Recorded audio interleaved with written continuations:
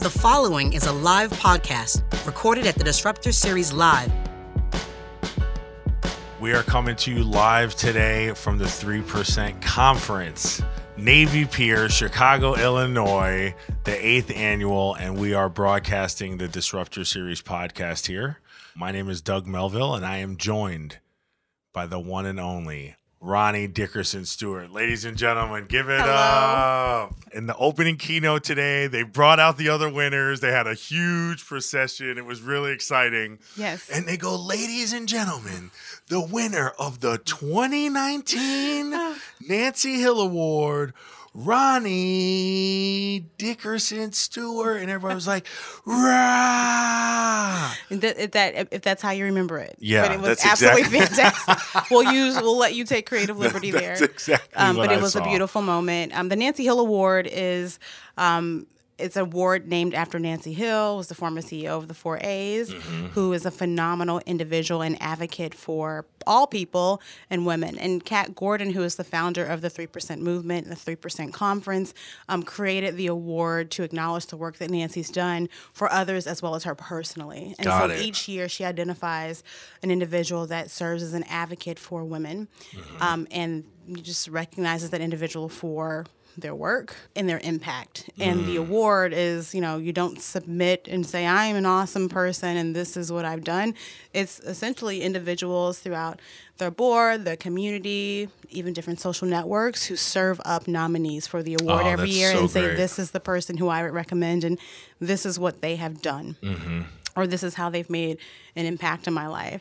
And to be honest, to be completely transparent, me receiving it really caught me off guard. And so it caught me off guard for people to stop and say, you've been an advocate to me personally or to women in general. And frankly, like when I talk about myself, people are like, what do you do? I was like, well, I spend 200% of my time doing work that advances and advocates individuals, and I like to see them grow in their career. And that's why career advancement and inclusion is, what I do. I've been in the fortunate position to be able to marry work with purpose and passion. And it's taken a lot of years to get to that point, to be able to do them all together and to do them in a purposeful way in a place that, wants to see that work done. And so the award was really, when I heard about it, I was like, wow, that's an acknowledgement of the things that, I do, I just connect with people. For something that you would have submitted for and wrote a nomination for, I probably would have been a lot more prepared. But this I've been sitting with for a few weeks now since I heard about it and just being very grateful. That's great. When it was, shared, there were people who I've worked with, 8, 9, 10 years ago who were like, yes, there was the one time that X, Y, and Z happened. And I'm like, oh, wow, that really, that point, that was an impactful point for you. And I just am very grateful to be able to have had those experiences. That's really exciting. And it is an honor when you're appointed an award or elected or nominated versus applying. Right. And there's nothing wrong with that, right? Headspace of it because someone has been watching you work and seeing your accomplishments. Yep. Back when I was coming up and I was an intern, I was Quincy Jones' last intern. Oh. And he would always say to me that 85% of every decision that directly affects your life, you're not in the room to have a say. Absolutely. That's facts.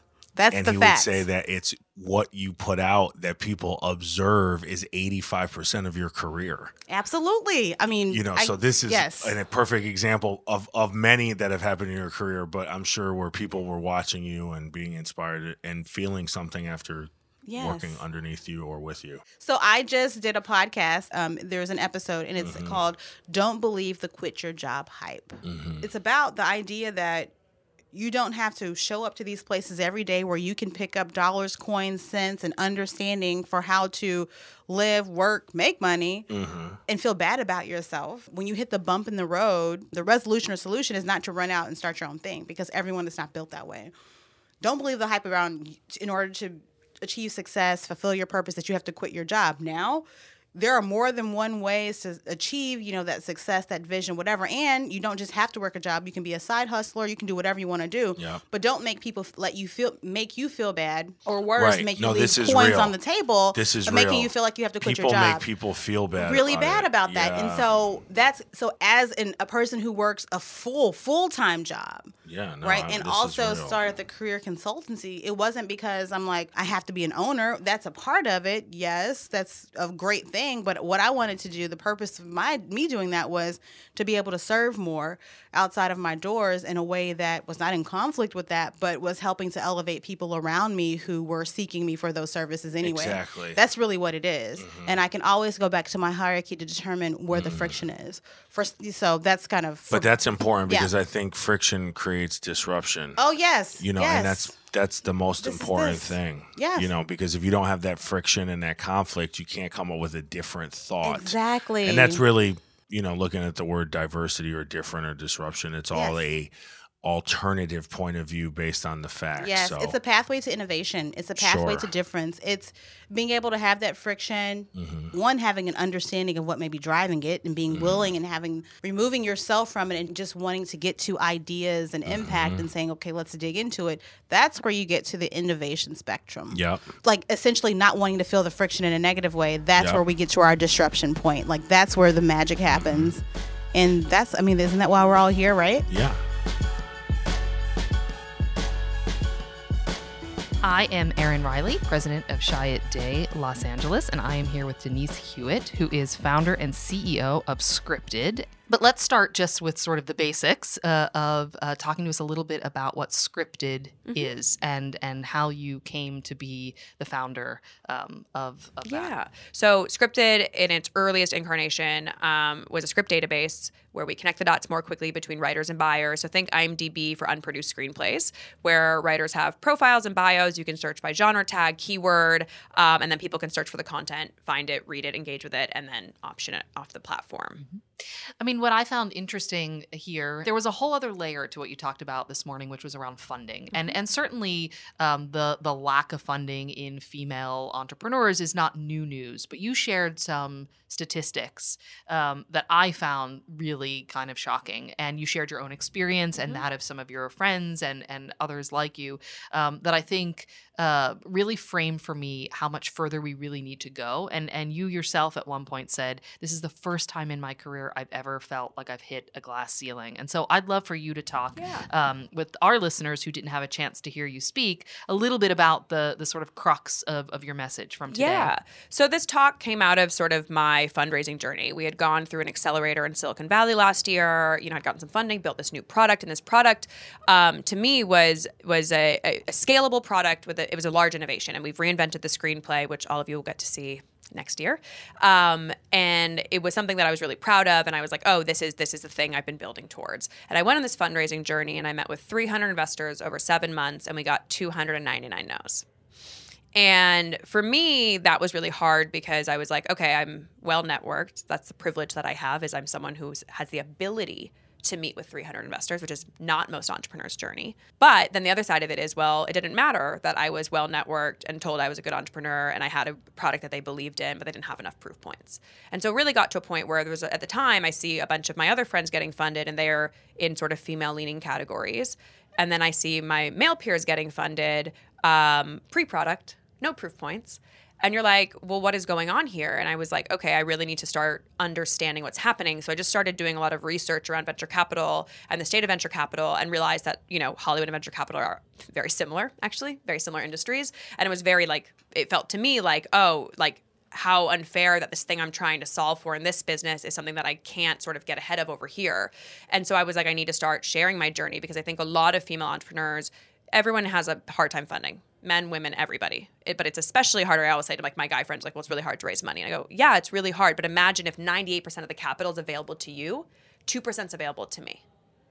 So it's hard for you. Imagine what that's like when you don't even have the same amount of opportunity. And so I think that was very for a lot of my guy friends was very jarring because they were like, you're right, I've met with 300 investors or I've met with 200 investors and we're just getting our funding. And can you imagine that that's just because it's not available to you. So it doesn't matter how many people you meet with.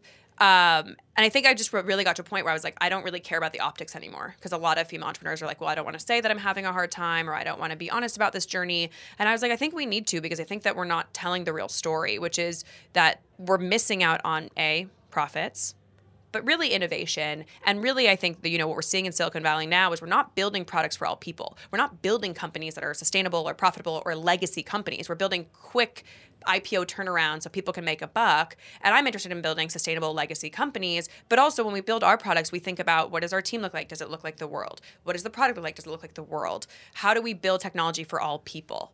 Because I'm really over sort of like the blind spots in technology. And I don't think they're that hard to overcome. But I think that we've created a culture where it's really easy to just do the path of least resistance, which is like, oh, my friend is available. And so now I have a whole white male engineering team. And I'm like, no. We have to do better. I mean, one of the things that you touched on was the pattern recognition that exists in funding. And it made me think a little bit about the pattern recognition that exists in advertising and marketing, and, you know, how I think the same applies, which is when you follow the formula, the outcomes are the same. Or how true innovation only comes through taking risks, but pattern recognition really is taking out a lot of the risk and therefore the innovation.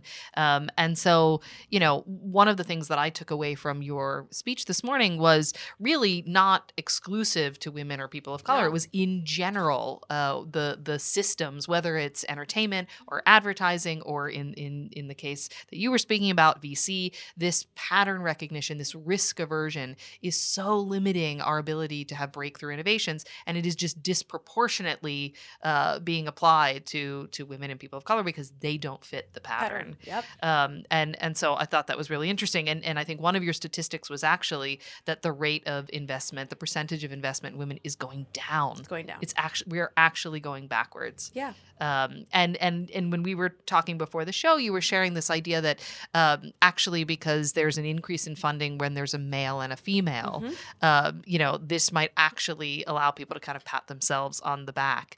And you had some anecdotes about, you know, females who had pursued funding and didn't get it until they got a male partner. Could you talk a little bit about that for us? Yeah. I always say, like, you know, we're not really at equality if we're not apples to apples. So if female only, so like 2 women are getting funded at the same rate as 2 men, then we're apples to apples, right? But women and men, like, obviously I'm about inclusion. So I believe that gender inclusive teams obviously will lead to more profitability, but you shouldn't have to have necessarily a male partner or a female partner to still raise money, because there's all male teams that raise it all the time. It's the illusion of progress is what I say. And I think that when a lot of times in like modern discourse, when you talk about things a lot or you get a lot of articles about things, we have the idea that we've made progress. And it's the same thing in Hollywood. I don't know if you saw, like, on the sequel of Crazy Rich Asians, the female writer was offered a very low salary in comparison to her male partner, and he'd offered to, like, split his salary with her. And she's like, no, that's not the point. But there's no history of, like, an Asian woman making a blockbuster in, like, the history of Hollywood. So they didn't know how to pay her because they didn't have the historical data. And the reality is, my thing is, like, you know, I think that we live in a very fear-based world right now in general. But, you know, what I see sort of on the just most granular level is that, like, a corporation, especially in entertainment, it's like, well, if I greenlight that movie and it flops, then I lose my job. And then I can't support my family and I can't pay my mortgage and all these sort of things. And I think that that's because we've created work cultures that don't allow for people to feel safe to make mistakes. And I think part of my goal is, like, how can we have enough intelligence merge with content to make better bets? And yes, you're going to make some mistakes, but also you're going to have a lot of huge wins. And so that's sort of like our philosophy at Scripted Period, is like, how do we create, like, pair intelligence with content? But I think we need to do that in venture capital as well. And so I think across, and probably advertising, right? Probably every industry. But I think that's really the root of the problem, is that we're coming from a lens of scarcity, a lens of fear versus a lens of abundance. And, like, I don't lose anything by lifting up the thousands of writers on my platform. In fact, it's made my life better. And I've read amazing stories that have made me a better person. I've seen amazing movies be made, and I've seen people's dreams lived out, right? And I think that's really where we need to get back to, is this idea that, like, actually when I support other people, I net more, because the pie doesn't get smaller, it actually gets bigger. And that's the thing with venture capital, with female founders. It's like, they were saying that if women start businesses, like, our GDP goes up to like $3 trillion. And so it's like, as we expand, there's more money to be made. It doesn't mean that we're taking away from anybody else's sort of paycheck. So as you think about your journey, have there been male mentors, male allies that have impacted you along the way? Yeah, there's a lot of them. Our lead investor now actually has made it very clear. He was like, I see myself in you and I want to see you succeed. And I believe in like your piece of the business, because I have 2 other partners, but he has made it very clear he's an ally for me, which was incredible. And my business partner now, I mean, like the 2 of them, they're great male allies, and I feel fiercely supported. And so that's a blessing. And there's a lot of men in my life that have like early supporters of my company. A lot of millennial men that showed up for me in a big way at the beginning, that believed in what we were building and our message and myself and gave me opportunities. I fully think that like when men understand the value of women, I have like some of the most rich, beautiful male friendships in my life. And I say this all the time where I'm like, if this is like, we can net so much because I learned so much from them. And I always joke it's like my model for my romantic partnership in my life. But I'm like, if I have this in male friendship, what's going to happen in my love life? Because they're such deep, rich, beautiful people. And I think when you sort of take away everything and you're able just to connect as like 2 people talking, what you can net is really incredible. And I think that for me, the answer is always in inclusion. It's not either or. It's a yes and. But I think that we have to do a better job of making, I think also part of it is it's making men feel safe and being a part of the solution.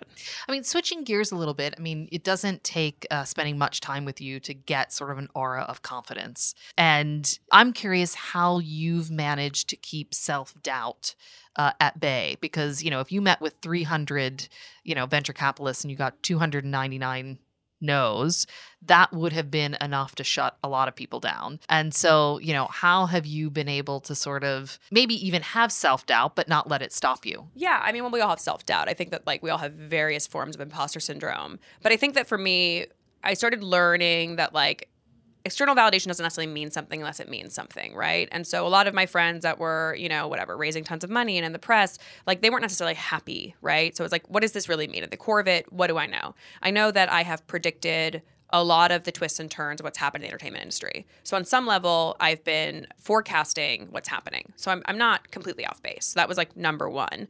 Number 2, I have an incredible community of sage women in my life that really gave me a lot of wisdom and support when things got hard. I have an amazing family.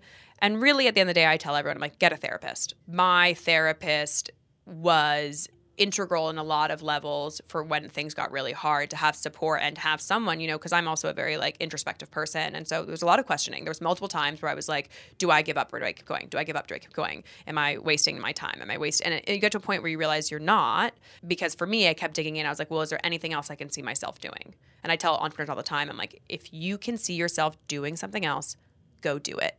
I knew for me, there was nothing else that was going to give me the joy that my company gives me despite all the pain. And so for me, it was worth to keep going, because I would be more miserable in a job that wasn't this than to stay on the journey that was grueling. And outside of having a good therapist, yes, what other advice would you give to folks who are wanting to pursue, something where the odds feel stacked against them? I think you have to know it's your calling and your purpose. I think a lot of entrepreneurship is very romanticized right now, and I think that most people are not meant to be entrepreneurs. And personally, like, I would not wish this on most people. Like, it is hard. It's really hard, and there's no guarantees in the journey. And so I think you have to be obsessed. And I think a lot of people want to start something, then they quit after a year, and it's like nothing nets in a year. Just period. Nothing nets in a year. Like the 10-year like in the making story is real.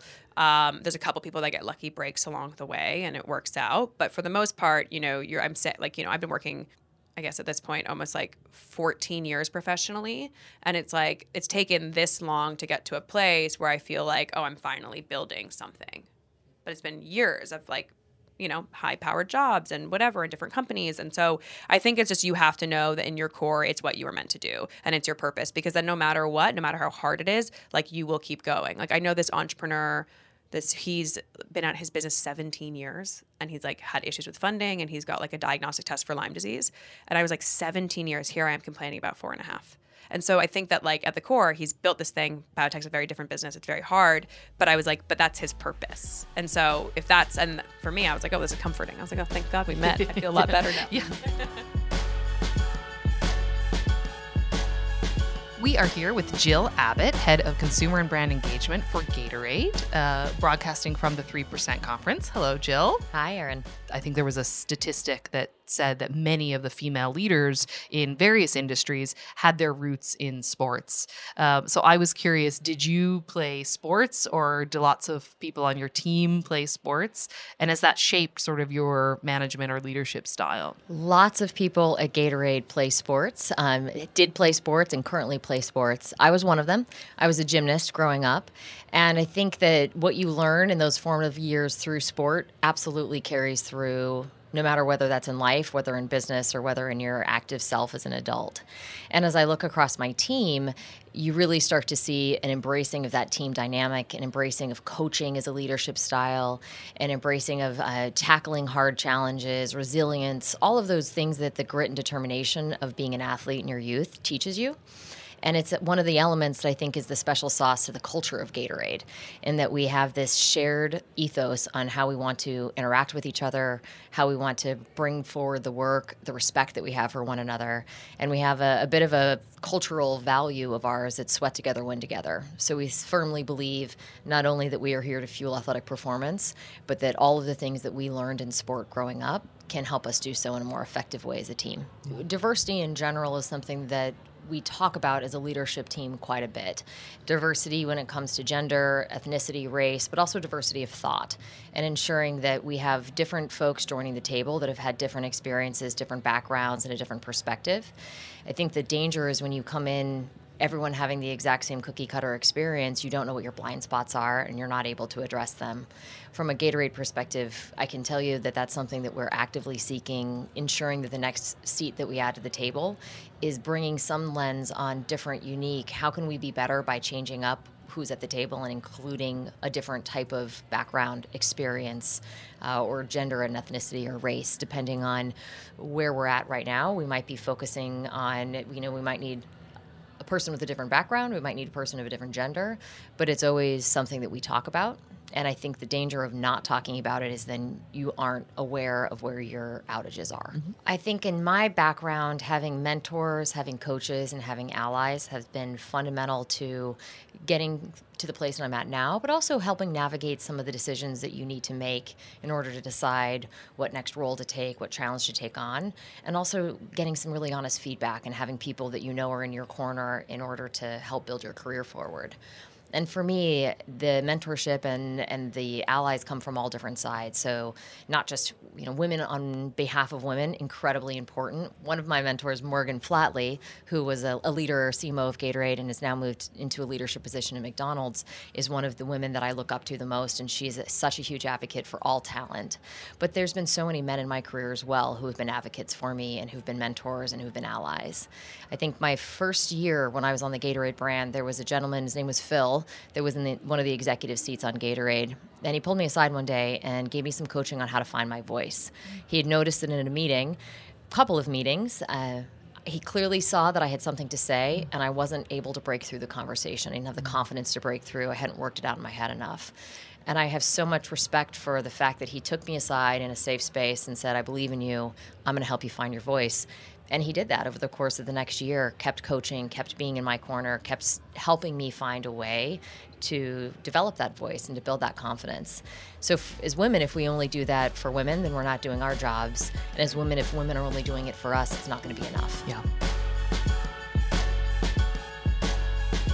I am sitting down with the one and only Michael Munoz, diversity business partner at Google. Ladies and gentlemen, a disruptor. Let's give him a round of applause. Michael, yeah.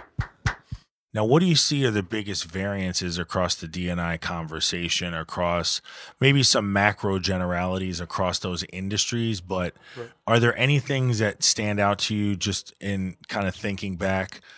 Are vertical differences within how the subject matter is absorbed between those three different industries? Yes, for sure. I mean, I think there's a couple different things. The first one is the necessity to do it.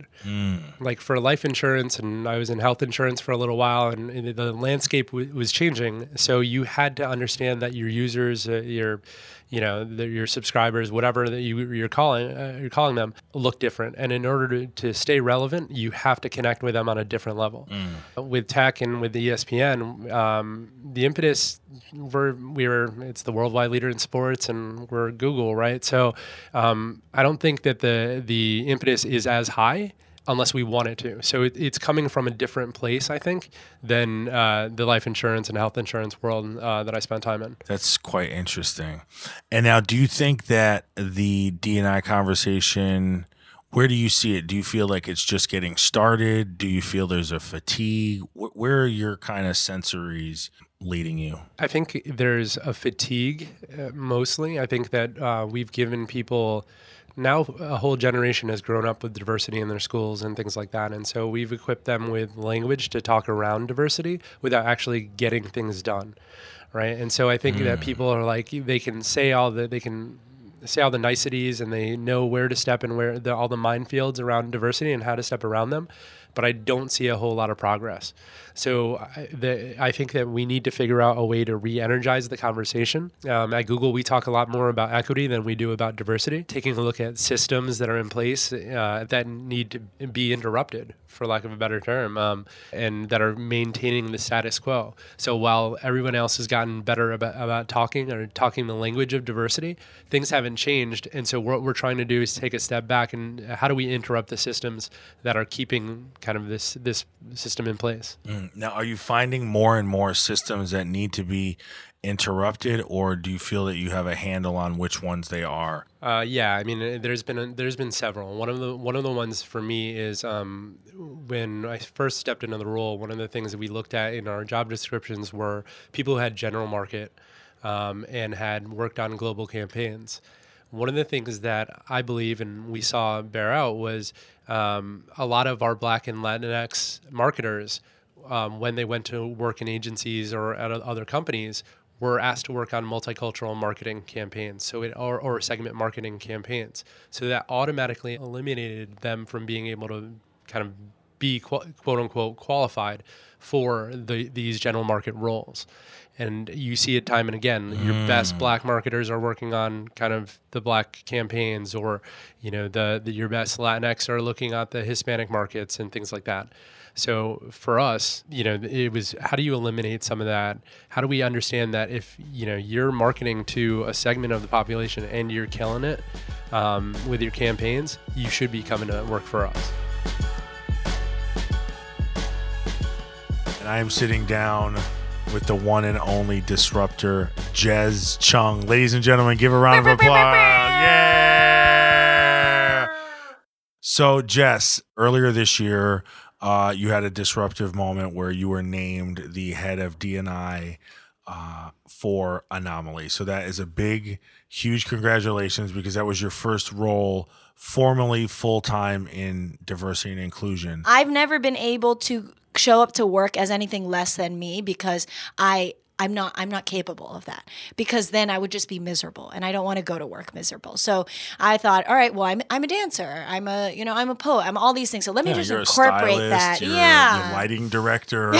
There's all kinds, and you have to work on the camera crew, producer. Yeah, you just gotta editor. You just do it. It's it's amazing. And that's the new generation of creativity, like you said. I think it's this notion of, you don't have to be a creative in the traditional standards of what advertising has defined as a creative. Sure. And then, and I guess, when I was in the creative department, I worked there for a couple years. Then I moved to New York. It was time for a change. So I moved to New York and was a copywriter. And I was working on YouTube and Sonos and Sally Hansen and a couple other brands. And I thought, I'm living the dream, right? Like, this is what I wanted. I wanted to be a advertising creative. And I'm in New York, like the mecca of advertising. Wow. I was miserable. I was going into I spiraled into deep depressive episodes. I went to therapy for the first time. I got officially diagnosed with major depressive disorder, general anxiety disorder, and attention deficit disorder, which I've had my whole life. Like, that was just getting the official diagnosis. But all of New York was really triggering, moving to the city and everything. So then I thought, okay, well, I'm miserable. Like my mental health is the worst it's ever been.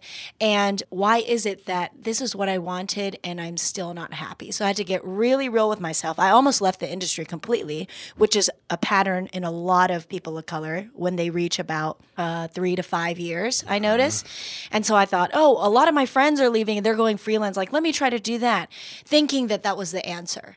Thinking that that would make me happy. But there were people there that believed in me and they said, well, if this isn't what you want, what do you want? And they opened that conversation. And I said, okay, well, let me get back to you. So I went home. I did a lot of journaling, a lot of researching. I read this book called Designing Your Life. I think these 2 Stanford professors who teach a course about designing your life wrote it. And then I wrote out my dream role. I thought, all right, Jez, if you could do anything in the world, what would it be? Like anything that combines your project management skills, combines your creative skills, combines your writing skills, combines your whatever it is, the skills that I have. So then I wrote it down and then I started designing a deck around what that would look like, what the responsibilities would be, what the objectives would be, how it would be measured, what is the precedent, what are some other similar roles at different companies, what is the business need that this is addressing. Because that's the advice I got. I called up a couple people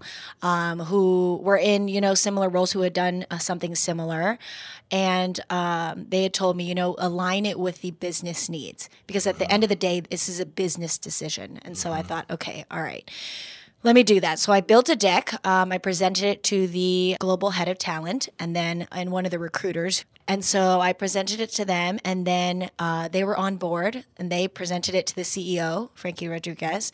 Frankie presented it to the board, and then it happened. It happened, and I think I was it was really surreal because before that happened, I was so unhappy that I thought I was hopeless.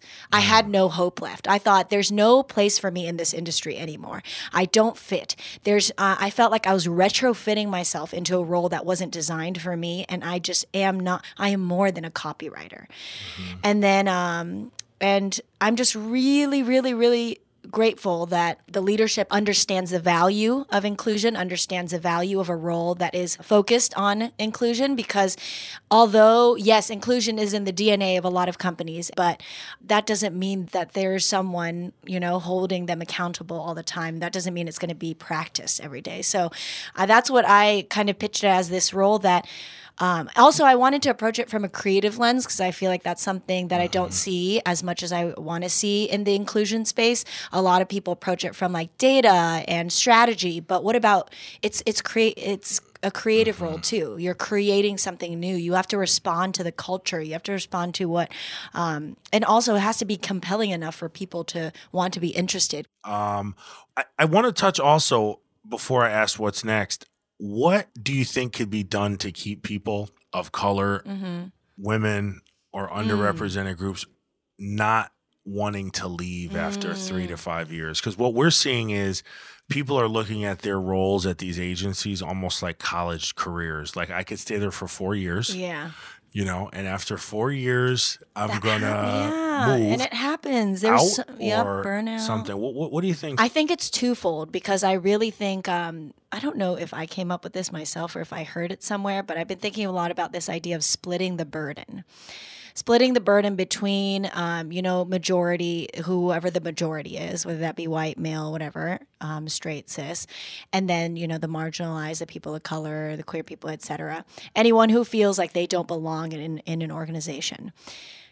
It's on one side of the equation to educate themselves, because the majority can't expect the marginalized to always educate them. That's a lot of emotional labor.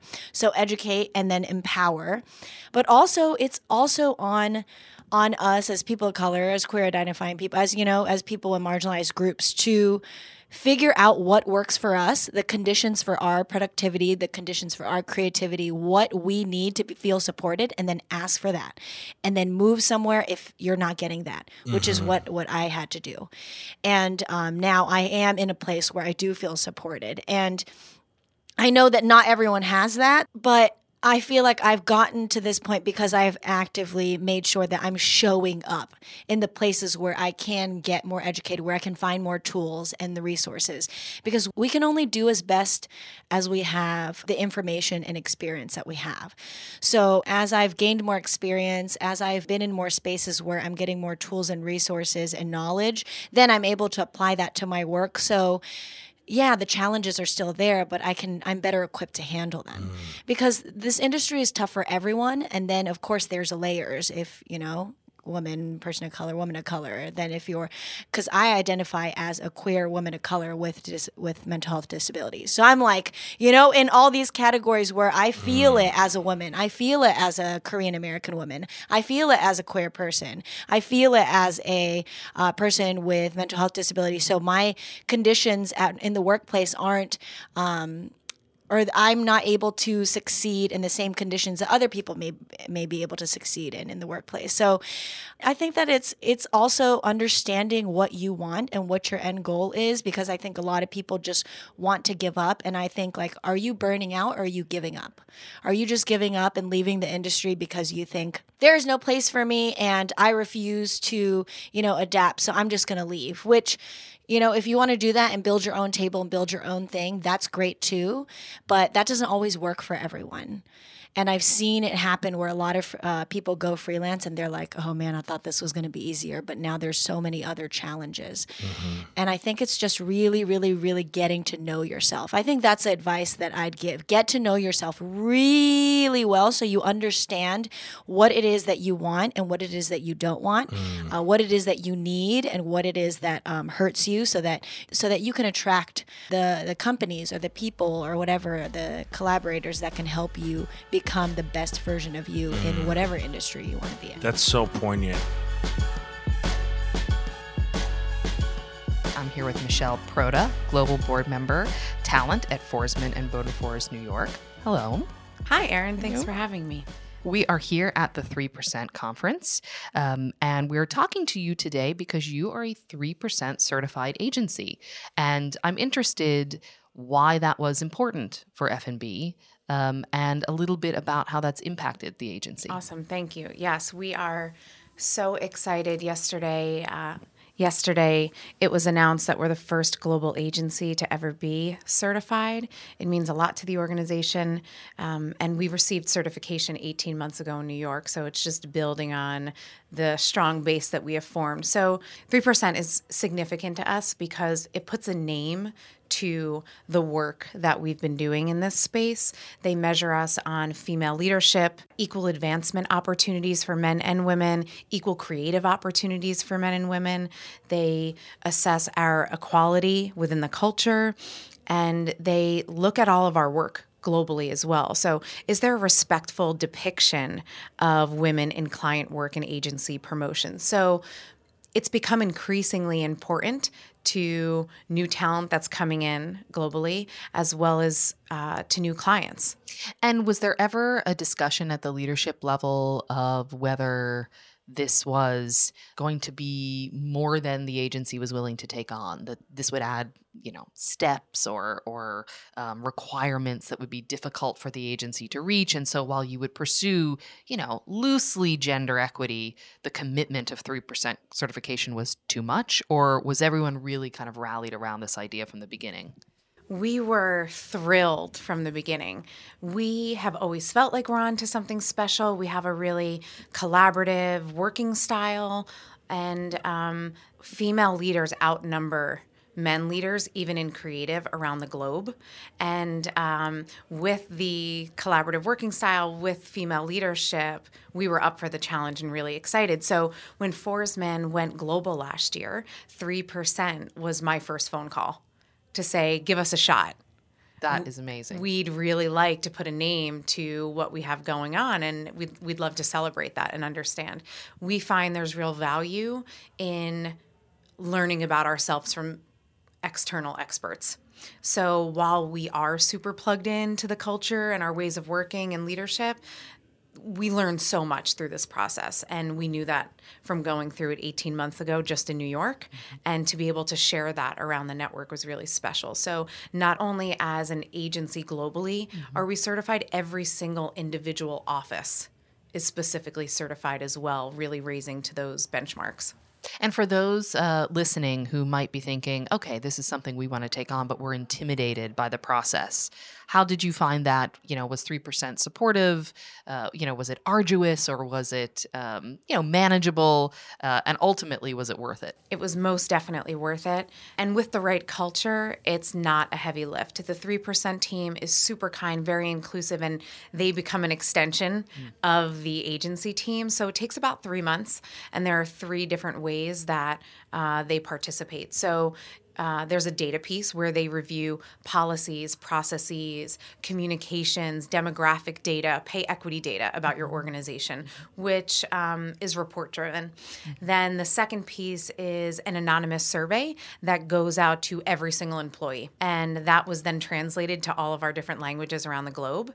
And the third piece is in-person interviews. So the 3% team flew to Sweden, and they flew to Canada, and then did Google Hangouts with people in all of the other offices, Shanghai, Singapore, and New York, and they interviewed over 50 people. So if you're to put all of that together in terms of hours, it's a lot of work, but it never felt like too much to take on because it's spaced out over time. And with there being 3 different facets, in my opinion, it really mitigates bias in the process because it's a collective effort, not something that's just run by leadership or the HR team. So we're sort of beginning day 2 of the conference, and I'm curious what has struck you most from day 1. Anything that has really stood out to you, or that obviously you came into this highly educated on this topic.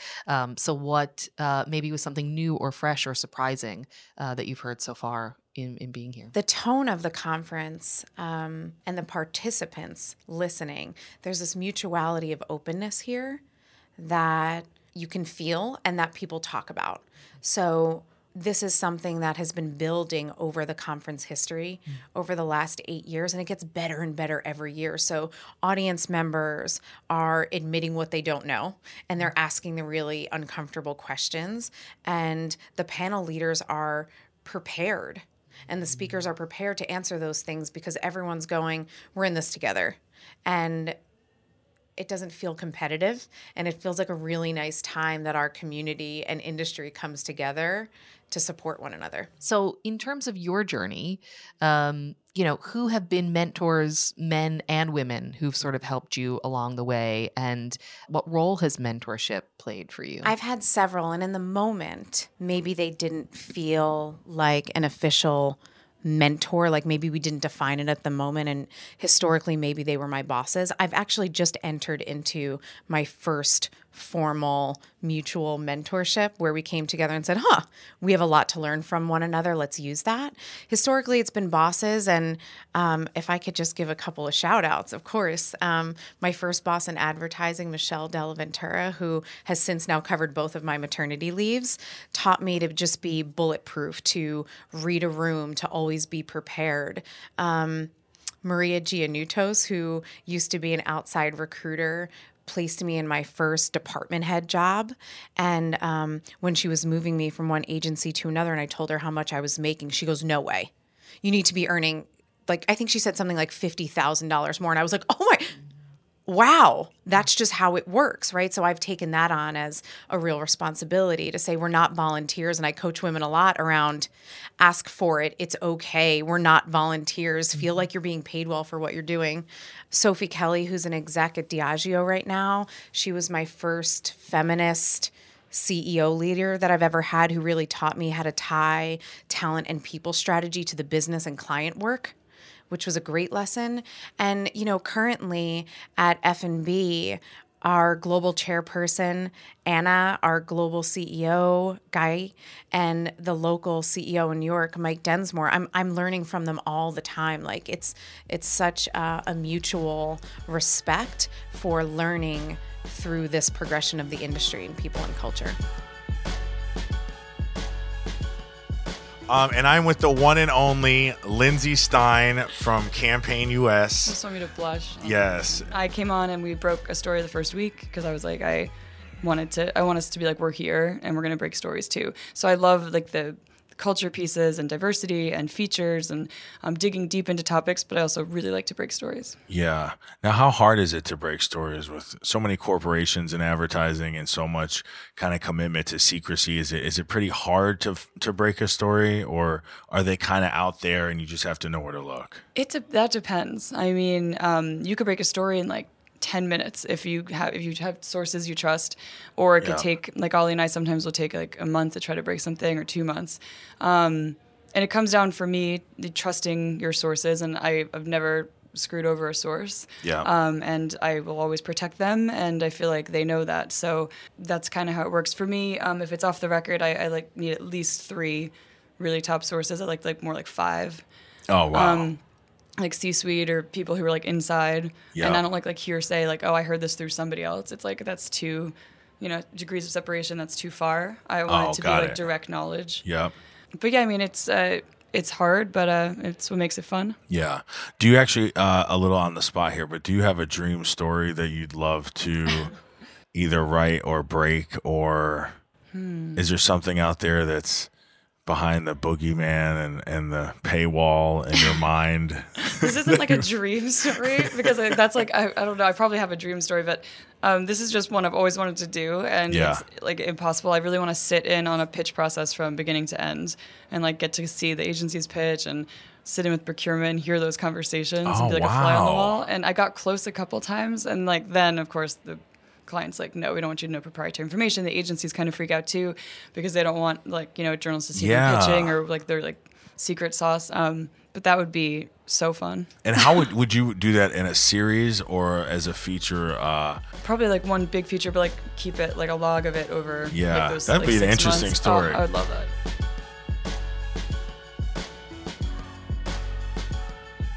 All right, well, we're here at the 3% conference here in Chicago, and one of the great things about doing our pop-up Disruptor Series podcast is you just meet interesting people. And I met the gentleman before me last night. He told me a story, and it was fantastic. So, ladies and gentlemen, boys and girls, everyone in between, please welcome Vincent Bragg, who is the founder and CEO of Con Creates. How you guys doing? So good. Thank you for having me. Yeah, so good to have you on the show. So, you're changing something here too. You're trying to change the perception of what an incarcerated person is. I mean, maybe talk a little bit about that, because I'm just looking here. There was something you said on stage just before you came to us. This is the quote from you. We think of people with criminal history as bad people, but maybe they just did a bad thing. Mm-hmm. So maybe you can unpack that a little bit. Well, I like telling stories, right? So when I first got indicted, and I think I forgot to mention I went to prison, and that's how I started the company. So if you look at my mission statement is to change the stigma of how society views people with criminal history, but also how people with criminal history view themselves, right? So if people with criminal histories think, hey, all I'm ever going to be is a drug dealer, all I'm ever going to be is a bank robber or whatever, then they're kind of self-perpetuating that lifestyle and that image. But being able to provide this opportunity where it's like, no, you can go into strategy. I know a guy's day rate's like $5,000 a day for strategy. You know what I mean? Like, you don't have to rob banks at $5,000 a day. And it's better than drugs. It's better than drug money. And it's a little easier than robbing a bank. Absolutely. And then I think, there's a way, if someone knows banks, then maybe there's a bank client that might be interested. There might be ways to transfer some of the knowledge. And right? we're thinking about it, right? We're definitely thinking about it. It's like everybody wants this, mind-blowing creativity, but they're all looking for it in the same places.